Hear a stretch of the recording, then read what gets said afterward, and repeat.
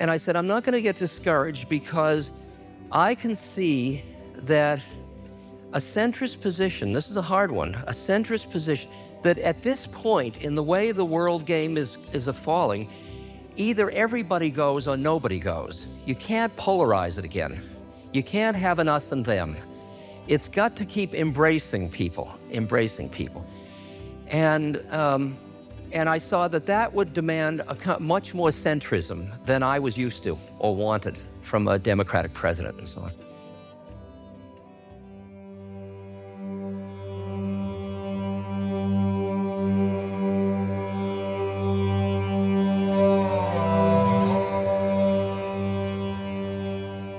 Welcome to another Ram Dass Here and Now episode.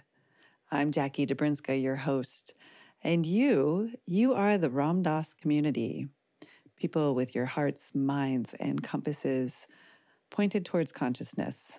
Thank you for tuning in. Today, we dive into episode 228.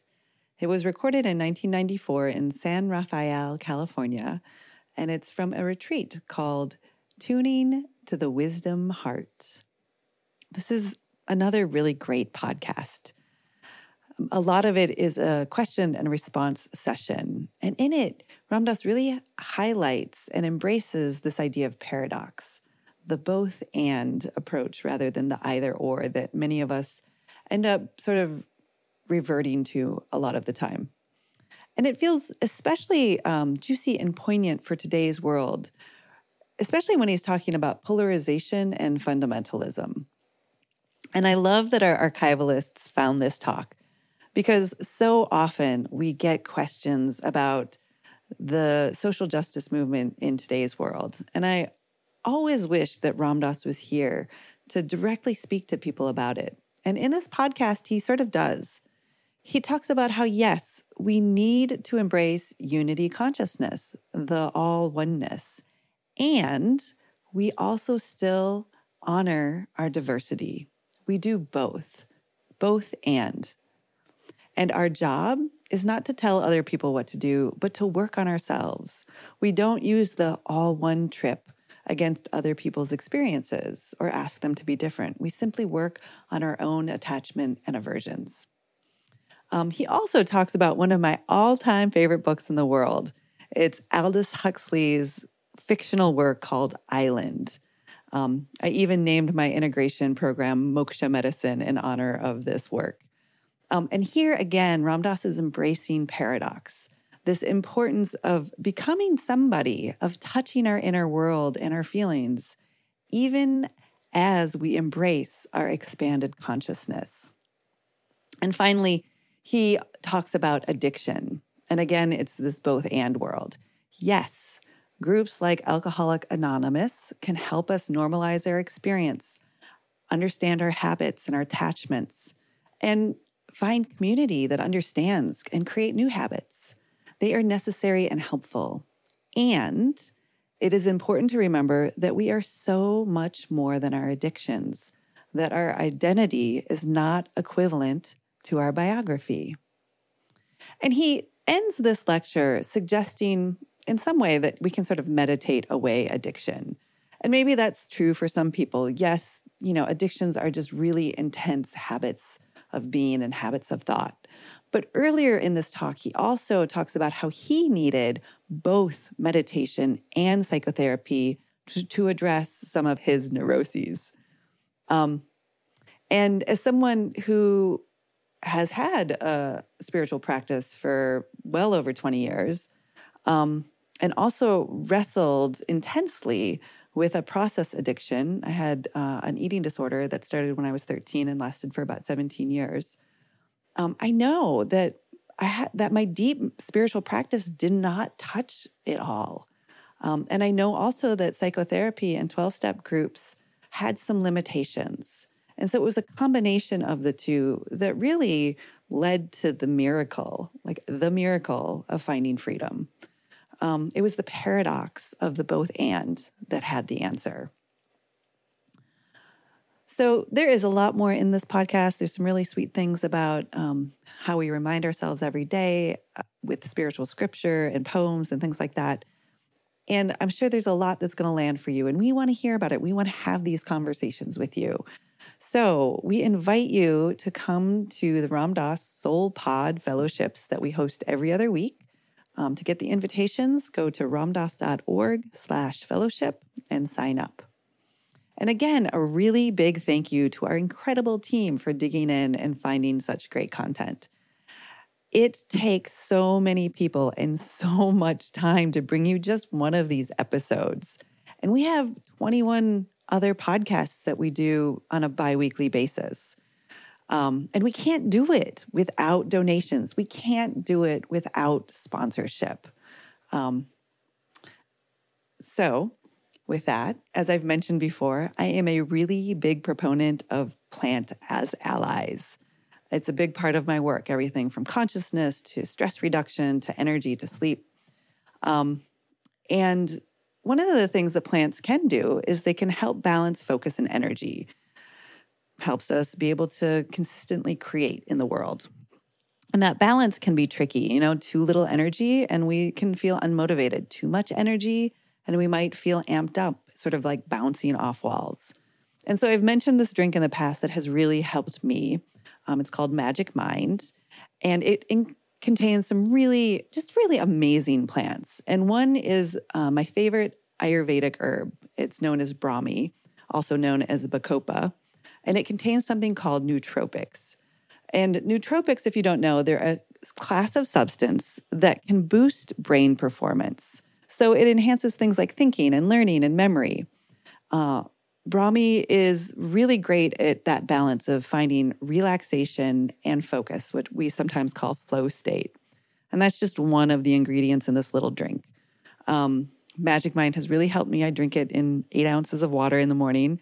And it's also helped others I've recommended it to. So the Magic Mind team has created or extended this great offer to you all. You can get 50% off your subscription if you order in the next 10 days. You just go to magicmind.co/Ramdas and use Ramdas as your code during checkout. That's magicmind.co/Ramdas. And we hope you enjoy that little energetic boost. And we hope you were really well nourished by today's episode and the teachings. As always, whatever good may come from it, may it benefit you in your daily life and ripple out into the world for the benefit of all beings. So here is Ram Dass, here and now. Namaste and blessings. Well, we're seeing today a lot of a variety of different methods and techniques. You heard some among other people.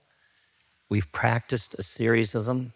You take any single one of these, you take a mantra, like Gate Gate or Shri Ram Jai Ram, one of the mantras in your book, or any mantra you happen to want to work with, and try just taking it and letting it permeate your daily life a little bit more. It's a device for centering. It's a device for quieting. It's a device for perspective giving about life. And we'll do more of that tomorrow.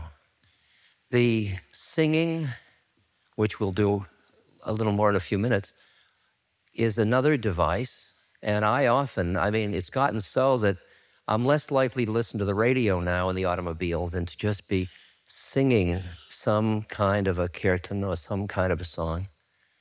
And just driving along, trying to keep these two levels going. Not even trying, just doing it. Just doing it. And then when I read you Anandamayi Ma, those two quotes, you could see how deeply you could just work with those. And in a way, that process of reflection and study around little shlokas or quotes or chapters or something, or little storylines, is extremely useful, extremely useful. And you can surround yourself with just these little books of the teachings of so-and-so or quotes or something. They've got them, there's lots of them now.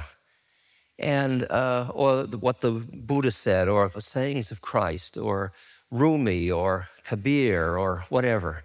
And you just have them around like old friends. And you begin to find out that once you acknowledge that you are on a journey into a spiritual awareness and perspective about life, then when you say, who will I hang out with that will help me? All of them are not alive at this moment, nor are all of them dead. There are both. So you listen to hear who you work with, but you can surround yourself with these little books, which I do. I always have a few of them in my bag or in the car or something, and at a red light, I just open, read a little shloka, and then let it work on me. A shloka is maybe 3 or 4 lines, and then just let it work on me while I'm driving along. And it's like fortune cookies. Except we found out last night, I said to the man who gave us, I said, are they all positive? He says, yes. He says, it's good fortune. What do you expect? It's a good fortune cookie. It's got to be positive. I thought one would say, you're going to die from the food you just ate, or something.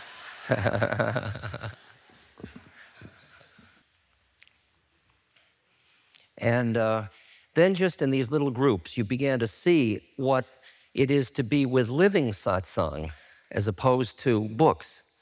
I mean, here you were with a group of people who are selected by why they wanted to be here today, and then they're exploring the practices they're using. And you begin to appreciate the value of comparing maps along the way in the journey, seeing who's where. And sometimes you can find those people, and sometimes you can't. And as you need them more, you start to be tuned to those variables in other people. Instead of being attracted to them because of something else, you're attracted because there's somebody that would be nice to spend time with around the journey. And the thing that I find is that many people have a hard time getting into it with another person about spiritual work because it's sort of not a socially easy thing. You sort of laugh and kid, and it's hard to really go in. And that's what was such fun about Israel for me, because everybody sits down and immediately goes in. Immediately, well, now, what did you think of what the spies did in Israel in 2000 years ago? And everybody's in. And I like that it was acceptable social policy to go in. And very often you can form groups where there is a conscious intention to use the process of the group to awaken. That's a very interesting kind of group to form. You form groups around bowling, around your children. You form groups around mahjong or crocheting. You find groups around mountain climbing or cooking together, having a meal, around athletic events. It's interesting to form a group around becoming conscious. And then you sit down and say, well, how will we do it? And then everybody throws in their ideas and you practice different things. Like I have a group of wonderful people in this area. And every time we meet once a month. And when we meet, there's about 8 of us. And each night a person shares their practice with other people and sort of takes them into it and explores it. And then we discuss it and then we meditate together. And it's as simple as that. And it's been going on for 1.5 years now. And it tastes good. It feels good. It feels like a useful device. But it takes an initiative. It takes a willingness to say, my life has a significant component of awakening. And I would like to start to select out of the universe I'm in those things that can help me awaken. I mean, as I've kidded about, I grew up in a family where money and power were very valued. And it's become a deep, deep habit in my mind. And it's been very delicate to extricate myself from it. And I've kidded about, if I'm in a room with 5 people, and one person's rich, I can see God in 4 people. And then the rich person. And I would like not to, but I don't have any choice. It's like, it just takes me. And I say, well, it's for the good of Seva or something like that. But basically, it's because it's an attachment. And I'm working with it. And I'm getting to the point now where it's more exciting to be with somebody that is a spiritual mensch, a real person spiritually, than to be with even a rich person, believe it or not. I mean,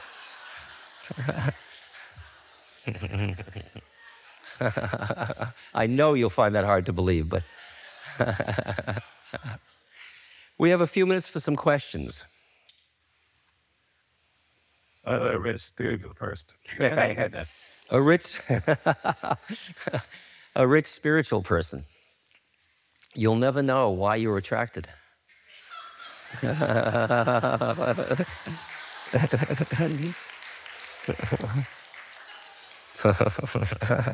You're absolutely right. Don't. He said, he asked me a few years ago, what's your leading edge? What are you working on? And I looked very serious, and I said, not having to entertain. How am I doing on that?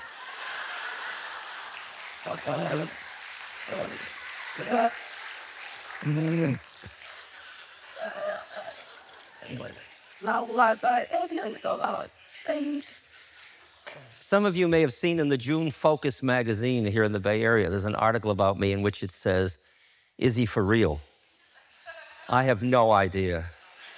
You know, I'd be the last to know. I feel my intention is much less to entertain, and my intention is much more to be collaborative with my fellow beings around a journey. You know, I really don't see them, I see us. And you don't have to entertain us, you entertain them.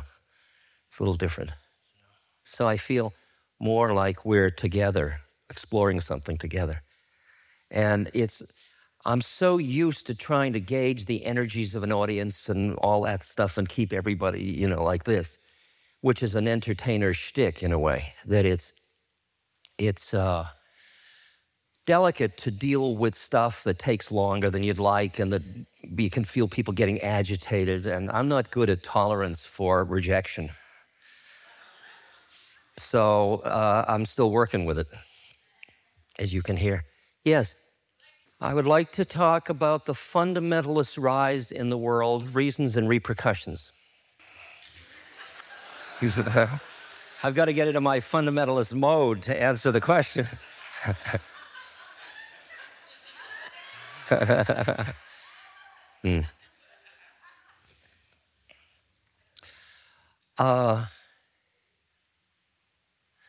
I sense that as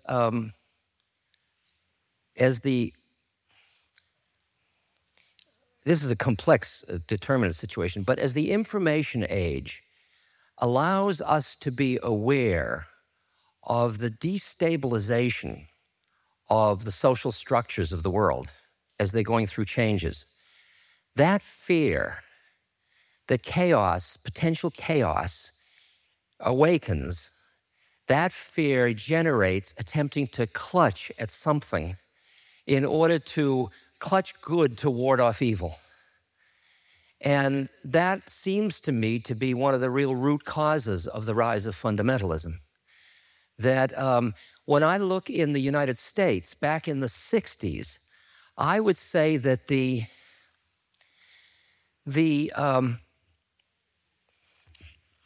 starting with the 50s, actually, as expressed very directly by the beat generation, the beat poets and so on, was a real focusing on individuality as opposed to group or a common good consciousness. And I think we in the 60s, and I was part of something there, were partly responsible. We were coming out of a sense of strong social coercion as to how you were to think to be part of the group. And there was a rise of individualism, not only in the United States, but it's been spreading a lot. Because before that, people were more focused on what is my responsibility rather than what is my right. And individualism led into rights, individual rights. Now, the beauty of it is that empowerment that came to the individual was involved with the civil rights movement, it was involved with the sexual freedom movement, it was involved with the anti-Vietnam movement, it was involved with the women's movement, it was involved with the sexual freedom movement. I mean, it was a whole set of things that it was involved with.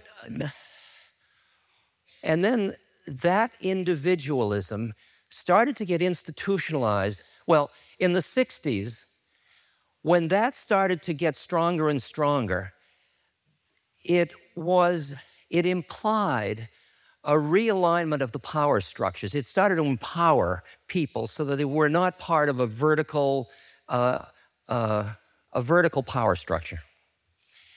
And people that had a vested interest in how it was started to get frightened. They really started to get frightened because it looked like chaos and anarchy. I mean, it looked like that's what was coming. And I now see that the naivete with which we embraced our idealism fed the fundamentalist and right-wing movement in the United States. I accept that I have as much responsibility as other people do for creating that.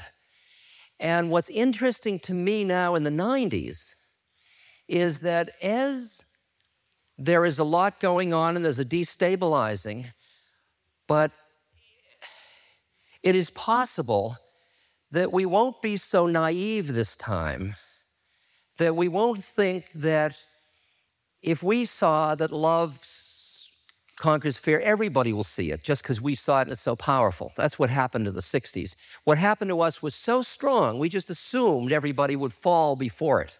But they didn't. They got frightened and they pushed against it. And we had this pendulum swing that's gone on for 20 years in our culture. And my sense is now we might be, this is a very complicated answer because in my dealings, my role as a part of a participatory democracy, I'm very concerned that the president and his staff act out of the deepest wisdom and compassion. I would like that, all right? And I wanted to be very supportive of the administration, and I really wanted to be, and I had to deal with Bill Clinton's centrist positions, and I was more of a liberal, so it was harder for me. And I saw that people elect somebody with a projection that that person is who they would like them to be, and then when they start to be who they are, they get discouraged. And I said, I'm not going to get discouraged because I can see that a centrist position, this is a hard one, a centrist position, that at this point in the way the world game is falling, either everybody goes or nobody goes. You can't polarize it again. You can't have an us and them. It's got to keep embracing people. And I saw that would demand much more centrism than I was used to or wanted from a Democratic president and so on. Now, in the same way with fundamentalism, there's a way of feeling the fear-generated control and action of a fundamentalist group, and then going like that against them. Or it is possible for us as conscious and compassionate people to define limits and push against the limit and define the limit, and at the same moment keep our hearts open to these beings. It's an interesting nature of the dynamics of change in a social system, that the ability to say no to somebody without closing your heart. I mean, the fundamentalist movement represents, it would oppose, it would probably punish somebody like me if it had its choice. I am a threat to that system. And I've really heard Gandhi, who dealt with that a great deal, saying, you do what you do, but you never put another person out of your heart. And what that means and how you do it. So, like when I do a radio show in New Orleans or something like that, there'll be a fundamentalist that'll call me and lay into me for not being, not following the way. And what I'll do is, to the extent that I can listen, like we've just been talking, listening my way into that person's pain and fear and what it is they need, then I can often respond with my love of Christ as a in terms of stories that help me understand compassion, come back with the essence of what it is that he wants to hold on to, instead of getting into the form of the difference. And I feel that is a challenge to me, to keep finding the common ground, if you will. It was like, because I feel that if we end up polarizing again, I think we all lose. I don't think we have that option. I don't think we really have that option. And the art form, when I was in Ireland, the conference in Ireland was called Indigenous Peoples, the Environment, and Spirituality. Okay? Now, when you think about that, those are three different groups. They're three different social action groups, political action groups, basically. Maybe spiritual isn't so clearly, but certainly indigenous peoples is and environment is. And many of us are involved in all of those. But the coming together of them all is very interesting, because each of them holds to their agenda in a way that makes them see other groups only in relation to how they can further their own agenda. And it was interesting I was trying to work with a D.H. Lawrence quote in my lecture there, which said, any unity that we arrive at through love or violence or coercion from outside won't work. That the way in which we will experience an appreciation of diversity, the way we'll come into an honoring of diversity, is by recognizing our unity behind our diversity and then honoring our diversity. It can't work from the environmentalists meeting the indigenous peoples. Behind every indigenous person is another being. Behind every environmentalist is another being. When we meet as beings, then we can say, well, what is your unique way of expressing your dharma? What is your unique way of manifesting in the world to relieve suffering? And you say, well, I really feel that the imminence of environmental disaster is what demands my attention. And someone else says, look, I am part of an oppressed indigenous people, and we have some wisdom to share with the world, and you're not listening, and we're going to demand you listen. And that's my agenda. Now, I can honor both of those agendas. The question is, could we hear behind all of our agendas in order to hear that we are fellow human beings and then go from there out into our diversity? And that's the issue we come to in all of the polarizations in the culture. So when I look at, I can get very scared by the expansionist nature of Islam and the idea of the Islamic fundamentalism and the idea of the jihad. I can certainly, I can do this time and again with the Christian fundamentalists, with the Orthodox Jews. I could feel that same thing.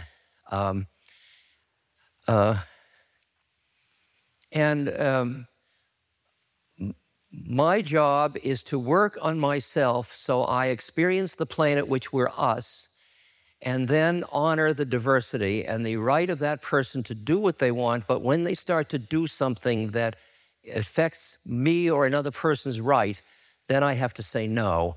But then I have to work to say no without closing my heart. That's the sequence I go through. Okay. Questions? There are stages in which you've just tasted of another plane of consciousness, and you're so eager to get there and to stabilize and to make it yours that you push against where you were. You push it under, you push it away. It's called the renunciate path. Do you hear what I'm saying? And as I've kidded about in the past, I pursued that path for a number of years, and I ended up what I call a horny celibate, which was somebody not doing something, which is what we're talking about it's still lurking in there. You haven't finished with it.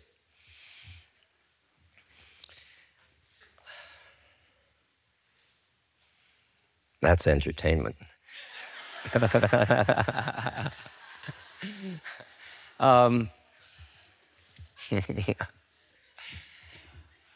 in the sequence of events, what often happens is that where you grab at the high and push away the low, push away the thing that brings you down or catches you or denies it or tries to not notice it, it doesn't work. It'll get you high, but it won't free you. You'll get high, but you'll come down again because that stuff's still real. Finally, two things can happen. One is you start to get a little stabilized in these different states of consciousness, and then you turn around in order to get free of the aversions, and you start to let the aversion arise, and you notice it. You bring mindfulness to bear around it as it starts to come up.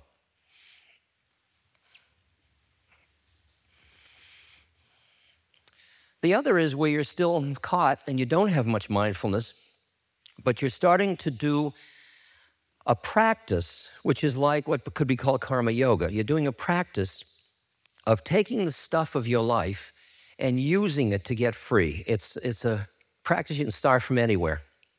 Like you get angry, feel the anger. I'm really angry. And then you just sit with it. And you notice it all. You notice the endocrine rush. You notice all the phenomena in it. You notice there's a tendency at first to want to push it away because it isn't spiritual. I don't want that anger. But after a while, I think the strategy more is to bring it into clear mindfulness, watch it be, identify a little more with the witness, and let the thing slowly change.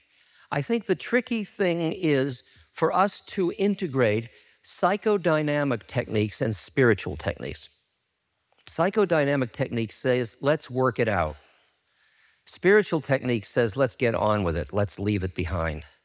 If you do either one of them to an extreme, you lose it. Hear that one? That's interesting. It's really the balance of them. Like I'll do meditation and I'll get into great states and stuff will come up and I'll clean away stuff and then I'll see there's other psychodynamics that just aren't being touched at all by the practice because I'm not strong enough or they're too powerful. And there'll be a right moment where I'll go to a therapist or somebody to work with that stuff and bring it up and skim the soup of what's skimmable. I'm not going to get free of everything because I'm a neurotic and I'll always be a neurotic, but I get rid of some stuff. And then once I've noticed that, I go then back into my practices again, or I keep that relationship going. So I think that the realization that pushing something away to get high doesn't free you is a very important realization. And everything follows from that.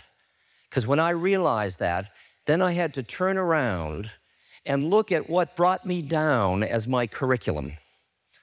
I started to see that what I wanted to deny, what I pushed against, what I didn't like, was just the stuff through which I would get free. By coming to it, working with that fire, quieting, centering, being mindful of it, letting it change, being patient if it doesn't change, but not belaboring it any more than I have to.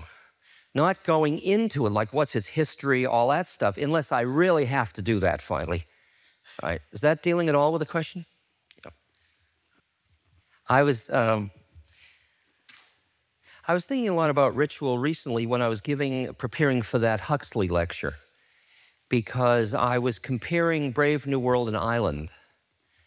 And in Island, which was Aldous' last novel, he describes as reasonable a society as he can, the potential of a reasonable society. And he designs it around various initiatory rites, rituals of change. And so that in his world, in Island world, the children grow up in a certain very spacious, conscious way, but still supported in becoming somebody and becoming effective and getting their act together, just like real people. And then at around 16, they have a ritual that puts all that into context. They go through a trial of climbing down a mountain, and then they go and they take the moksha medicine, which is a psychedelic, basically, and they get to see the space in which their whole life has been existing. And that ritual starts the next stage of their life. I could say that the rituals, when a group gets together, the ritual of truth, the ritual of circle sharing, of going around the circle, and each person going for their deepest truth in that moment around whatever topic it is that the group's doing, those two rituals alone are extraordinary. And what I have found in groups is that any ritual you create at the first works wonderfully, and then everybody figures out how to socialize it or go to sleep in the midst of it and have it not work. And I don't think that that's what the whole rave thing is about. It's a ritual for people to move into a different relationship with other human beings. Yeah, I think a Grateful Dead dance is a ritual. It's a very deep, profound ritual. I think it's one of the longest lasting new religions in the society. And I think it's a very powerful religion in the sense that it gives people a ritual in which it is safe for them to touch certain kinds of feelings inside themselves. And that's the kind of thing we're talking about. I don't have much more. Yes. Well, addictions are very strong attachments. They're attachments in which you don't experience that there's any space for change. It feels totally real to you. It feels as if that path is the only path for you. That may be rooted in biochemistry, it might be rooted in social conditions, it might be rooted in psychological conditions, it might be rooted in karma. It's any number of possibilities why a person gets into an addictive way of thinking or behaving. And it's very difficult for someone that doesn't think there's any space to even hear the potential that there is space. And depending on the intensity of the addiction, there are different methods that work. For example, with alcoholism, AA works. Having someone else who had the same depth of addiction you did share with you the way they are no longer addicted reinforces your sense of the possibility that you can get out of it. Now, that doesn't work so well in heroin addiction. It doesn't, each addiction has its own depth of physiological rootedness, and it has its own capacity to change. Overeating is resistant or not resistant to change. The difficulty from my point of view is the tendency of people in this culture to define themselves in terms of their pathology, in terms of addiction, in terms of childhood experiences, in terms of lack of something, in terms of some problem, some neurosis. And actually, in a society where family and extended structures are breaking down and a lot of people feel very isolated, it's turning out that many people are starting to find a community with people of a fellow with the same pathology.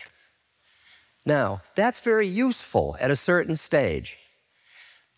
One of the potential problems of that is that it keeps reinforcing your definition of yourself as identified with the addiction, the aversion or the attachment.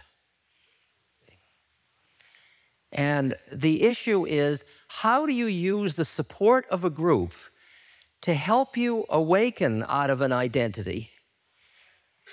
And then, in a way, how do you stay in the group or not when the group was originally defined around that identity? Do you hear the problem? And I think this is a real problem for self-help addiction groups, for them to work with. Because ultimately, it's true. If you're a diabetic and you take insulin, you'd say, well, I'm a diabetic and I will probably always be a diabetic and I will take insulin. But you don't usually define yourself that strongly in terms of being a diabetic. It's something you're also doing, like you're wearing pink or whatever. It's just a thing. And I'm reticent because what I've watched in myself is that as my spiritual practices have gone deeper, the nature of any definition keeps dissolving, until I would say I don't have any definition of who I am. Somebody said, "Who are you?" I don't know. And I'm not being facetious. I'm not busy. I'm a mother. I'm a driver. I'm an American. I'm a Jew. I'm whatever. Yeah, I'm just not busy doing that anymore. And people keep coming forward and say, "Well, you're one of us. Won't you join with us?" And I'd say, I've got to look and see whether I can join in a way of honoring that I am one of us without being trapped by it. And that's the interesting issue about working to get rid of an addiction, to working with an addiction. So I think that from a spiritual point of view, they are strong attachments. And ultimately, I would treat them the same way I would treat attachments. I would say, the hardest thing I'd say is meditate. I'd say follow your breath and your addiction will be forced to the surface and it will go away. You say, how can following my breath deal with an addiction like that? I'd say that thought is just another thought. Go back to your breath. You hear that? So, yeah, there's a point where each thing says, I'm an addiction, I'm real. I'm abuse. This is real. I'm an abused person. I'm an abused person. I'm an abused person. It is true, you are an abused person. The question is it going to liberate you to keep holding on to that identity? I think that you have a good reason to demand social equity and justice and to use a label to do that. But if you're going to get trapped in it, everybody loses. If you end up being an abused child for the rest of your life, I think you lost. And I think you create so much suffering of blame of other people for being part of that which abused you, I think you keep creating suffering with other people too. So, I think we're learning, and that's what I was talking to the indigenous people about and the environmentalists, how to be what you need to be in the world without getting so identified with it you create suffering through your identification with it. That, to me, is the intriguing issue, the really intriguing issue. This podcast is brought to you by the Love Serve Remember Foundation and Ramdas.org. We appreciate you listening, and we appreciate all the support that you've given us. Please continue that support and donate at Ramdas.org. We can then continue to share what Ramdas has been sharing for all of these years. Thank you.